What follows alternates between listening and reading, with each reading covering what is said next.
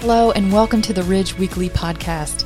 I'm Brandy and I'm part of the Ridge team here in Morgantown. This week we are in a two-part series called Immovable. Today we're going to hear from Pastor Tim Herring as he teaches us about the foundation and authority of the Bible. We hope this talk will encourage and inspire you as you grow in your relationship with God and others.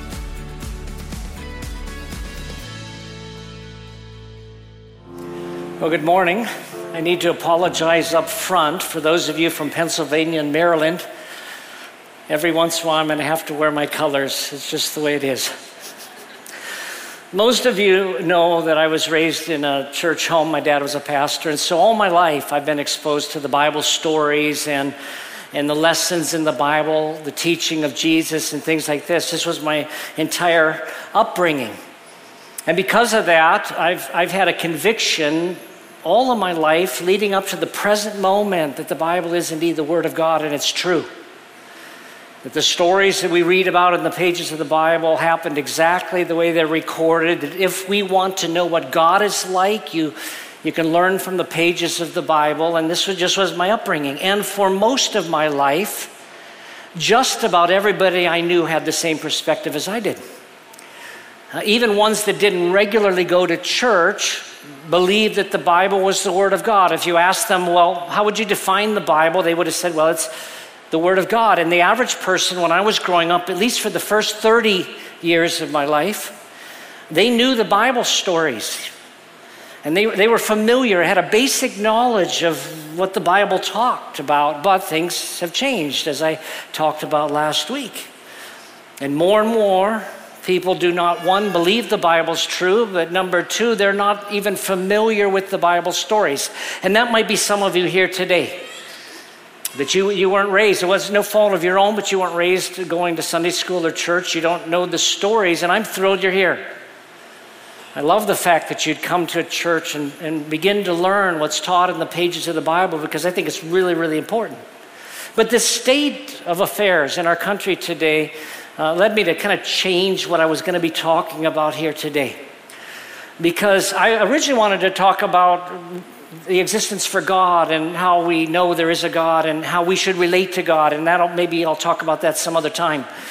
But last week, as I talked about the Bible, I gave you one application, and that was to start reading your Bible. And as I was reflecting on this and talking with some of the pastoral leaders on staff, a thought occurred to all of us that if people were to read the Bible, starting in the book of Genesis, and ones who were not familiar with the stories that are found in the Bible, it could be kind of shocking.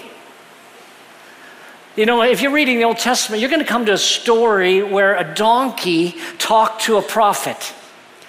And as soon as you read that, you have to say, did that really happen? Which, by the way, I'm convinced it is, and I think it's God's sense of humor. Because there were two donkeys there. I'll just leave it there. But if you didn't grow up with Sunday school, you know, I grew up to just accept all these things at face value, but I realized that if you didn't grow up in church or whatever, and you get exposed to some of the stories in the Bible, you have to admit that some of them are really, really unusual. They're unusual stories, and there are odd biblical laws out there, and there are some ideas that are taught in the pages of the Bible that are, I think, kind of shocking if someone is exposed to them for the first time. For example, if you start reading the book of Genesis, you'll discover early on that Abraham had 3 wives. He was a polygamist. Now, if you read that, I would think, if you're just being exposed to it, you'd ask the question, hey, was that okay? You know, is it okay to have more than one wife? Is that something that's taught in the Bible, that it's okay to have more than one wife? And it would raise a really good question, which I hope the Bible does raise really good questions. Those of you that are familiar with the story of Noah's Ark, you know, you read a story about how God destroyed the entire world with a flood. Now that would cause most people to stop and say, did God really do that? Because for some of us, that doesn't seem like our image of what God would do. Although I'm convinced it really happened. I'm convinced the world was in such a state. It's described in Genesis chapter 6 as being a world where everybody did only what was wicked all the time. That even the thoughts of their mind were constantly wicked. That was the world. It was irredeemable. But I can understand if you read this story, you'd wonder about it. If you read the story of David and Goliath, that's one that most of us are familiar with, and you see this shepherd boy that kills this giant. But what might be shocking to you if you're reading the story is to learn how tall the guy was. Because if we use a biblical cubit, which was the biblical measurement, a cubit was 18 inches. It basically was the distance between the bottom of your elbow and your middle finger here, 18 inches for a typical guy. So you have a ruler with you all the time. How many cubits is something? And Goliath would have been, based on the cubits, 9 feet, 9 inches tall. And so you realize this guy was almost 10 feet tall. And you, again, I think, would wonder about that. You look at the penalty in the Old Testament law for violating some of the laws, and it seems severe. If you're caught committing idolatry, bowing before an idol, you could be put to death, or adultery, or a host of other sexual sins. And you say, well, wow, that just seems kind of severe, especially in our culture today. And so I realize if you read the Bible through a modern lens, just through a modern lens, it was finished like 2,000 years ago, and it's going to raise a number of questions. And yet I'm convinced it's the Word of God, completely. And last week I explained why, and let me summarize the points I made, why I believe the Bible is the Word of God. I won't spend a lot of time on this, but number one, I talked about biblical prophecy. How only God can predict the future, because God is apart from time.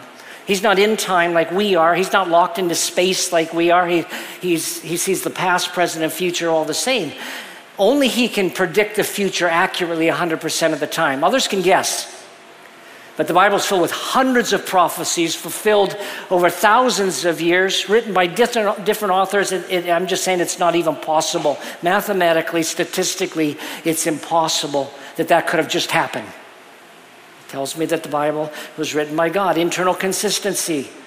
66 books in the book of the Bible, the Bible itself. 66 books, about 40 different authors, written over 1,600 years. But it's one book. I find that incredible. The God of Genesis 1:1 is the God of Revelation and every book in between. Every single author, all 40 plus authors or so, they all agreed on what God is like, what people are like, the nature of sin, the requirement of a sacrifice, the requirement of faith as the way in which you get right with God. All of them had complete agreement about that. And once again, I'd say that's impossible, except that there was a divine author that orchestrated the whole thing. I talked about the fact that Jesus viewed the Bible as the Word of God. He said we're going to be held accountable to every word from the law and the prophets. Every bit of it, every jot and tittle will be fulfilled. A jot and a tittle, they were the smallest little marks in the Greek language. We'd put it this way: every T will be crossed in the Old Testament. Every I will be dotted. And that's what Jesus taught, and that's what He believed. And frankly, I would take what He would say as gospel. Fourth, I mentioned the supernatural nature of the Bible, that I know this is subjective, but it has an impact on people. As I quoted last week from Hebrews, the Word of God is living. It's different than any other book. It's alive. And why is it alive? Because it's called the sword of the Spirit. God's Spirit takes His Word and opens our eyes. And so it has a different feel if you're humble enough to see it. It's not like any other book. Other books are inspiring, but this is inspired or God-breathed. And then finally, I talked about changed lives. How people like Paul, who was a murderer of Christians, became a martyr for Christ. Peter, who was denying he even knew Jesus on the night of his arrest, was someone who was boldly preaching to thousands. Something changed with these guys. And these aren't the only reasons I believe the Bible's the Word of God. Archaeology is confirming it more and more, and there are other reasons why I'm convinced it's true. But what I want to talk about here today is how we need to approach the Bible in order to learn from it, really to learn, and to apply it properly and understand it properly, because I do think it requires a certain lens in which we view the Bible. My takeaway today is that we can come to the right conclusions if we approach the Bible the right way. We'll arrive at the truth, and it will have the right impact on our lives if we approach the Bible in the right way. I want to offer 5 suggestions. Number 1 is this: approach Scripture with a humble and teachable attitude. If you want to get to the bottom of whether the Bible's true or not, whether it is God-breathed or not, how you approach it will make a huge difference if you approach it with a teachable attitude and you say, I'm willing to learn. Now, I'm not saying you can't have doubts. Because as you read certain things, maybe you'll have doubts. No, I'm talking about there are some people that have a critical attitude towards Scripture. They approach it with the perspective to prove it wrong. They have no heart to learn from it. An example was I referred to last week, the professor that put together a list of 300 or so supposed contradictions. He had already decided it wasn't God's word, and then he went around attacking it. If you approach the Bible that way, you won't understand anything. Jesus was talking to the religious leaders of his day named Sadducees in Matthew 22:29. He said, Jesus answered them, you're deceived because you don't know the Scriptures or the power of God. They were ones who just did not believe God could do things. They didn't believe in the resurrection because they thought nobody can raise someone from the dead. They had already all these preconceived ideas. And so Jesus said about them, your problem is you don't know the Word of God and you don't know the God of the Word. You don't know either of those, and that's the reason you're arriving at the wrong conclusions. But there's a humility that if we approach Scripture with that humility, I think this is what Jesus was getting at when he shared the proverb that I mentioned a week or two ago about, Jesus said, don't cast your pearls before swine. And he was talking about, and I think that was a common proverb in Jesus' day, but it meant if you've got treasure truths, don't share them with people who won't regard them as being a treasure. Because Jesus said, just like pearls with swine, if you throw pearls before the swine, not only will they not recognize the value of the pearl, but they might trample you in the process. They'll attack you, which has happened to me. People don't regard the truth well. I don't say anything. Not my job to prove it to you if people don't have that heart. But when we approach the Word with an attitude to learn and to listen, an open heart to say, please reveal it to me, help me to understand it, then I think our eyes are opened in some new ways. The psalmist who wrote Psalm 119 put it this way in verse 18. He said, open my eyes so I may contemplate wonderful things from your instruction. I envision that the guy's reading a scroll, and this is the starting point, like before he began his quiet time, as it's called, before he sat down with the Bible, the scroll. This was his prayer. Open my eyes that I may contemplate some wonderful things here. Give me some understanding I wouldn't have otherwise. He continues in verses 33 to 35. Teach me, Lord, the meaning of your statutes, and I'll always keep them. Help me understand your instruction, and I will obey it and follow it with all my heart. Help me stay on the path of your commands, for I take pleasure in it. You see the words there that illustrate his attitude. He listened. He had a heart to obey. He had an enjoyment of what he was reading. I think it makes a difference how we approach the Bible. Because I think God will withhold from people understanding if they're going to regard his pearls in a way that's not valuable. Second suggestion is accept help from the faith community. I believe that God designed Scripture, both Old and New Testaments, to be understood and interpreted within the faith community. Now, this is something that I think is a little bit hard for us in our culture because we are used to, many of us anyway, reading our Bible on our own, and God does reveal things to us. You know, as you're reading your Bible, the Spirit of God can inform you about various things, but understand that initially these things were given to the nation of Israel, and they were given to the church. And why this is important is that we need checks and balances. We need people in our lives that will help us understand when we have questions. This is one of the reasons that we really encourage community around here, because you'll be in a context where you can begin to ask some of these questions. And other people can help us. Apostle Paul was talking about this in Ephesians chapter 4, and he talked about the fact that Jesus gave to the church leaders, you know, prophets and apostles and pastors and teachers or whatever. And then he said, here's why. In verse 14, he said, then we'll no longer be little children, tossed by the waves and blown around by every wind of teaching, by human cunning with cleverness in the techniques of deceit. There are people out there that are very clever, and they will try to deceive, and they do succeed. They're very convincing, and you end up giving them your money or whatever else, because they're really good about twisting Scripture or whatever. We need other people to help us to sort this out. Over the years, I've seen ones that grab a hold of certain understandings of the Bible that were not traditional. And many people approached them and said, what you're saying here is not true. Your interpretation is wrong. They would not listen and ended up wandering away from the truth, because we need other people in our lives to help us. Now, earlier I raised the question about Abraham, and if I were in a group and you asked the question, what about this polygamy thing with Abraham? I would answer it this way, and others could add to it, but I would say something to the effect, yes, Abraham had 3 wives, and this might surprise some of you, but in the Old Testament, polygamy was not forbidden. It wasn't forbidden, but it wasn't encouraged either. So you wonder, how did it happen?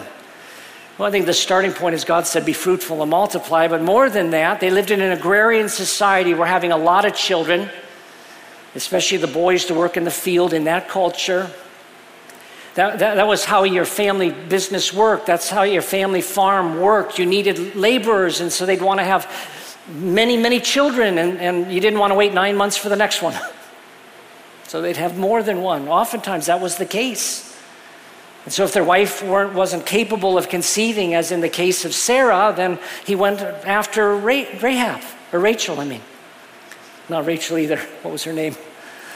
Either case. He went, he passed, I need a child, I need a son.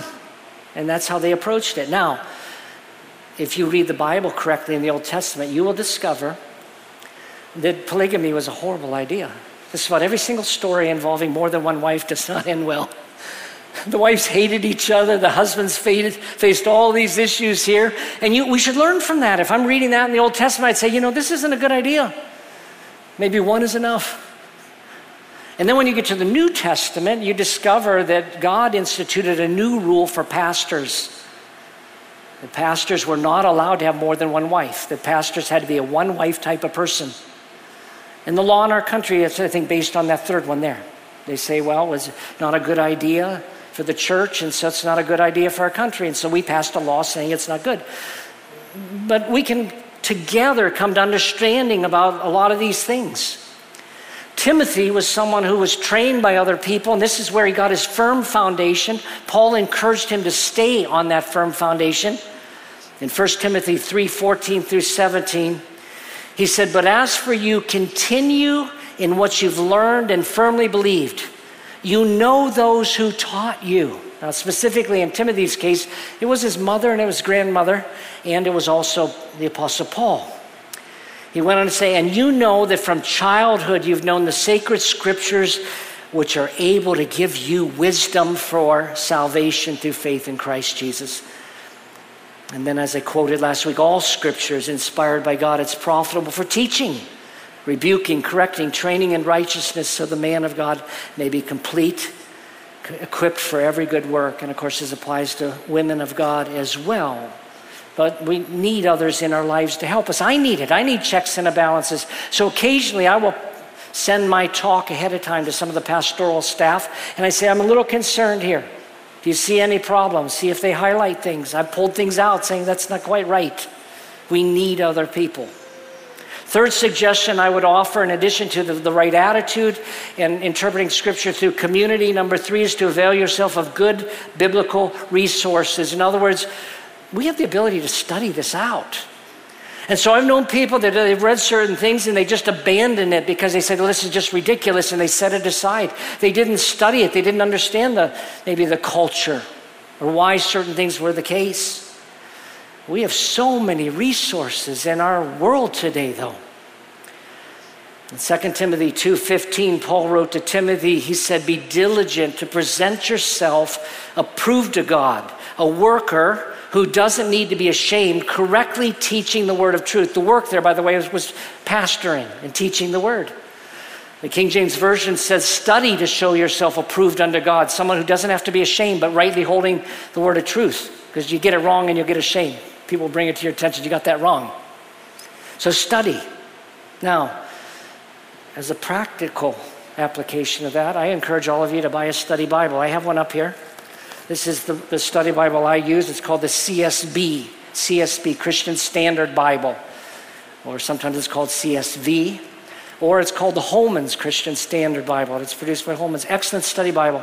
There are other good ones out there. Excellent study Bibles. A good study Bible, what it does is in the front of every single chapter, they'll explain what you're about to read in that book. You know, at the beginning of the book, all the books like Genesis, there'll be a long description there. Who wrote it? To whom were they writing it? What are the circumstances of the writing of it? What are the issues? They even give you an outline. And you have a good track to run on. And then, as you're reading along, at the bottom, they'll have comments by scholars. And almost always, a good study Bible will answer the very questions you were wondering about. To this day, that's where I go myself. I'm reading. Just this past week, I was reading something in the Old Testament, and a thought came to me. Why was that the case? And I had a theory. And then I read down below, and they addressed the exact issue. And then it confirmed that the theory was correct. And a good study Bible will really, really help you understand why certain things were the way they were. But there are other things out there. I would encourage you to consider getting a 1 or 2 volume commentary set. A commentary is basically a book that just explains every chapter as you go along, just the verses and everything about the Bible. This is the Wycliffe Bible Commentary. It's very good. The ones I really like, the ones I like the most are the Bible Knowledge Commentary set put out by Dallas, Dr. Wolvert. It's a 2-volume set, one for the Old and New Testament. But, again, you can go there and get most of your questions answered. A good Bible dictionary would be helpful. And a concordance. A Bible concordance is a book that has where a word in the Bible is used everywhere else. And that allows you to compare. So you come to the word love, and every time the word love is used, it'll show you every single verse in the Bible. And you can do a study on the subject. These are excellent resources, and all of these, by the way, are available online. I use the Logos, it's really Logos, but they call it Logos Bible software. Excellent computer software program. It has, my version has probably 25 commentary sets, Bible dictionaries, encyclopedias. All of the resources I've mentioned are all there. What the words mean, Greek, Hebrew, all of that is there. But there are free resources online as well. I'm just saying we need sometimes help studying it and understanding it. 4th suggestion. Admit the possibility some things are beyond your understanding. There are just some mysteries in the Bible we will never understand. God said through Isaiah the prophet in Isaiah 55, 8 and 9, "For my thoughts are not your thoughts. Your words are not my ways." This is the Lord's declaration. "For as heaven is higher than earth, so my ways are higher than your ways and my thoughts than your thoughts." There's some things we will never know, and I'm kind of glad about that, because if I understood everything in the Bible, I would kind of lose respect for it. If I knew everything about God, I would argue maybe I'd be God. I don't want a God that's as small as I am. There are going to be things that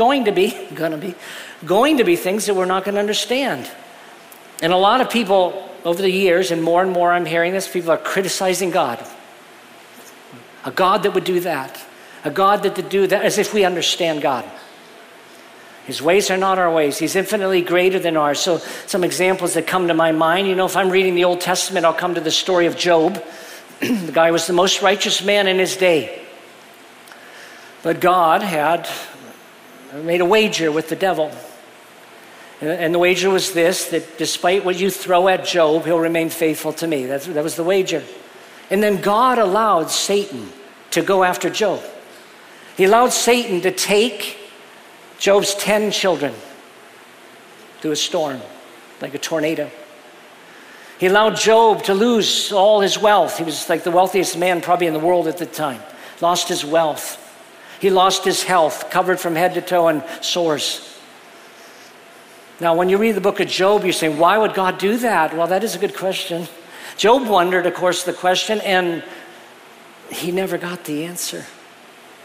Is that bothersome to any of you? You know what the answer God gave him was?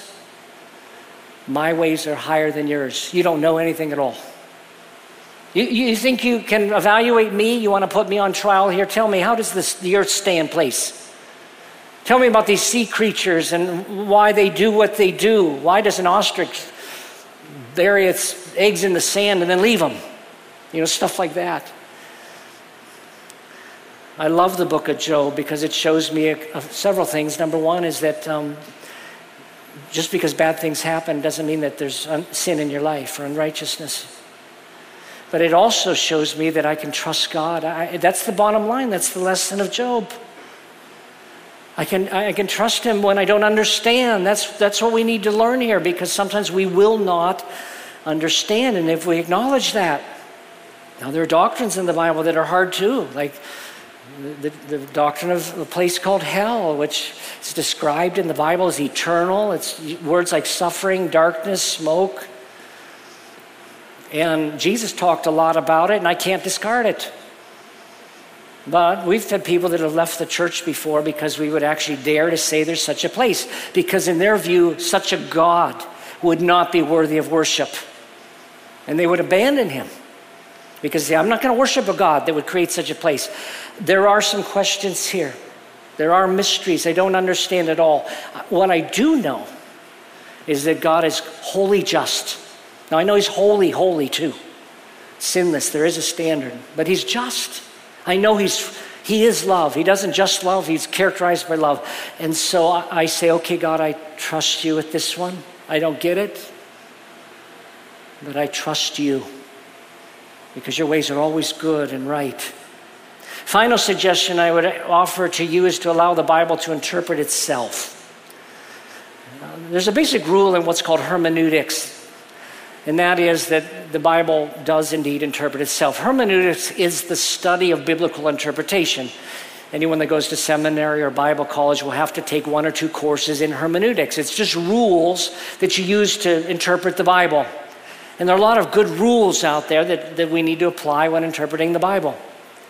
For example, recognizing the difference between the Old and the New Testaments or whatever. But one of the main rules has to do with allowing the Bible to explain itself.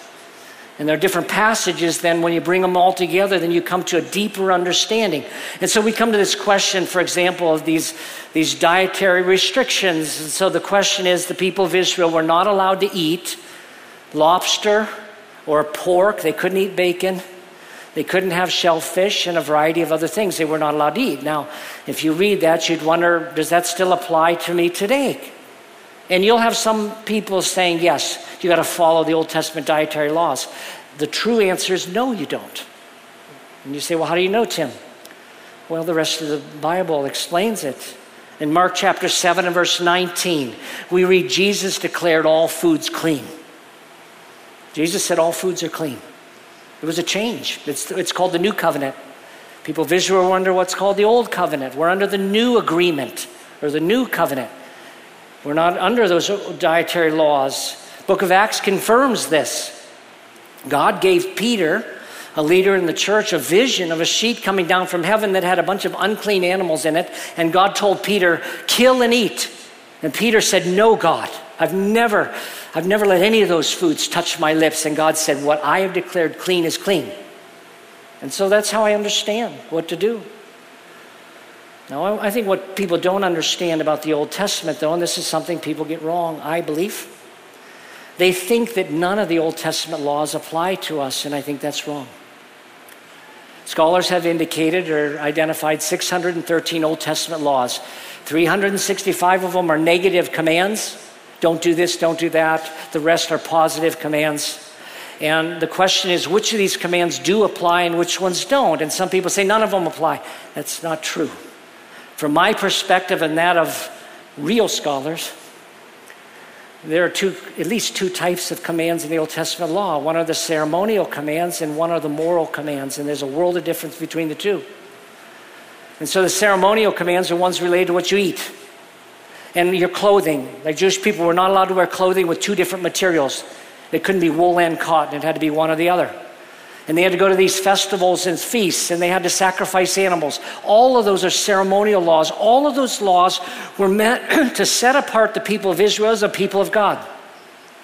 So that the whole world could look at the people of Israel and say, you dress differently, you eat differently, your festivals are different. Your sacrifices are different. And they realize this is a people set apart for God, but they're ceremonial. We're not under any of those. But the moral laws are ones that I'm convinced we are still under. 10 Commandments has a number of the moral laws. Thou shalt not steal. Thou shalt not kill. Thou shalt not commit adultery. Thou shalt not bear false witness or lie. Do any of you think those things are okay today? Just because we're not under the law anymore. Is it okay to lie now, steal, cheat? You say, well, how do I know that those still apply? Because the writers of the New Testament told us they did. Paul said this, don't stop lying, he said. Don't lie to one another. We belong to one another. And don't steal. Get a job and give. That's the better approach. Instead of stealing, why don't you be the one that gives to other people? And don't commit adultery. And one thing people do not like about this point I'm making here is that I believe that this applies to all the moral sexual laws in the Old Testament. This is where I think people struggle. But if you read the list, there are about 20 of them that were in the Old Testament law that the people of Israel were saying, don't do these things, or God said, don't do these things. You'd agree with them. I want to be discreet here this morning, but there was a law against being involved with your mom, your sister, your brother, your aunt. And the list went on and on about things that you're not supposed to do. And all of you would agree, yeah, that still applies. But how do we know? Well, Paul addressed it in the New Testament. There was a situation in the church at Corinth where some guy was involved with his mom. And the church was so happy that they were so open-handed to this individual. And Paul rebuked him. He said, get that person out until they repent. Because that still applied. The moral laws still apply. I think it's important we learn how to handle the Bible correctly. But it comes down to allowing it to interpret itself. So let me summarize with these applications. My main point again is I think we can come to the right conclusions if we approach the Bible in the right way. What does that mean? Well, approach Scripture with a humble and teachable attitude. I would encourage you, if you're someone that reads your Bible regularly, to just pray before you start and ask God to reveal it to you. Number 2, accept help from the faith community. We emphasize this a lot around here. Get involved with community. It's a spiritual protection. 3rd, avail yourself to the good biblical resources. 4th, admit the possibility that some things are beyond our understanding, that sometimes we just have to realize we won't know. And then finally, allow the Bible to interpret itself. We're going to close with a song for you called The Same God. What I like about this song is that often in my personal prayer time, just about every day, I pray something along the lines, and I did this morning while I was in the back, I pray something along the lines of, Lord, you are the God of Abraham, Isaac, and Jacob. You're the God of Jeremiah and David.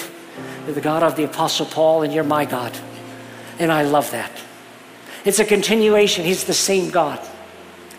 And some of the lines of this song go this way. I don't need another reason. I don't need more convincing. The same God who made a way is the same who's here today.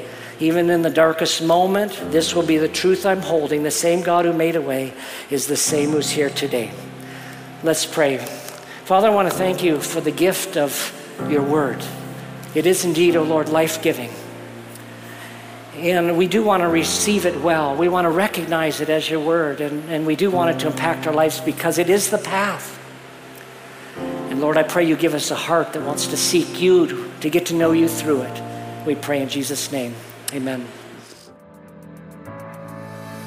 Thanks for listening to the Ridge Weekly Podcast. If you'd like to hear more messages now, you can check out our past series at theridge.church/messages or download the free Ridge app. Thanks again for listening, and we will see you next time.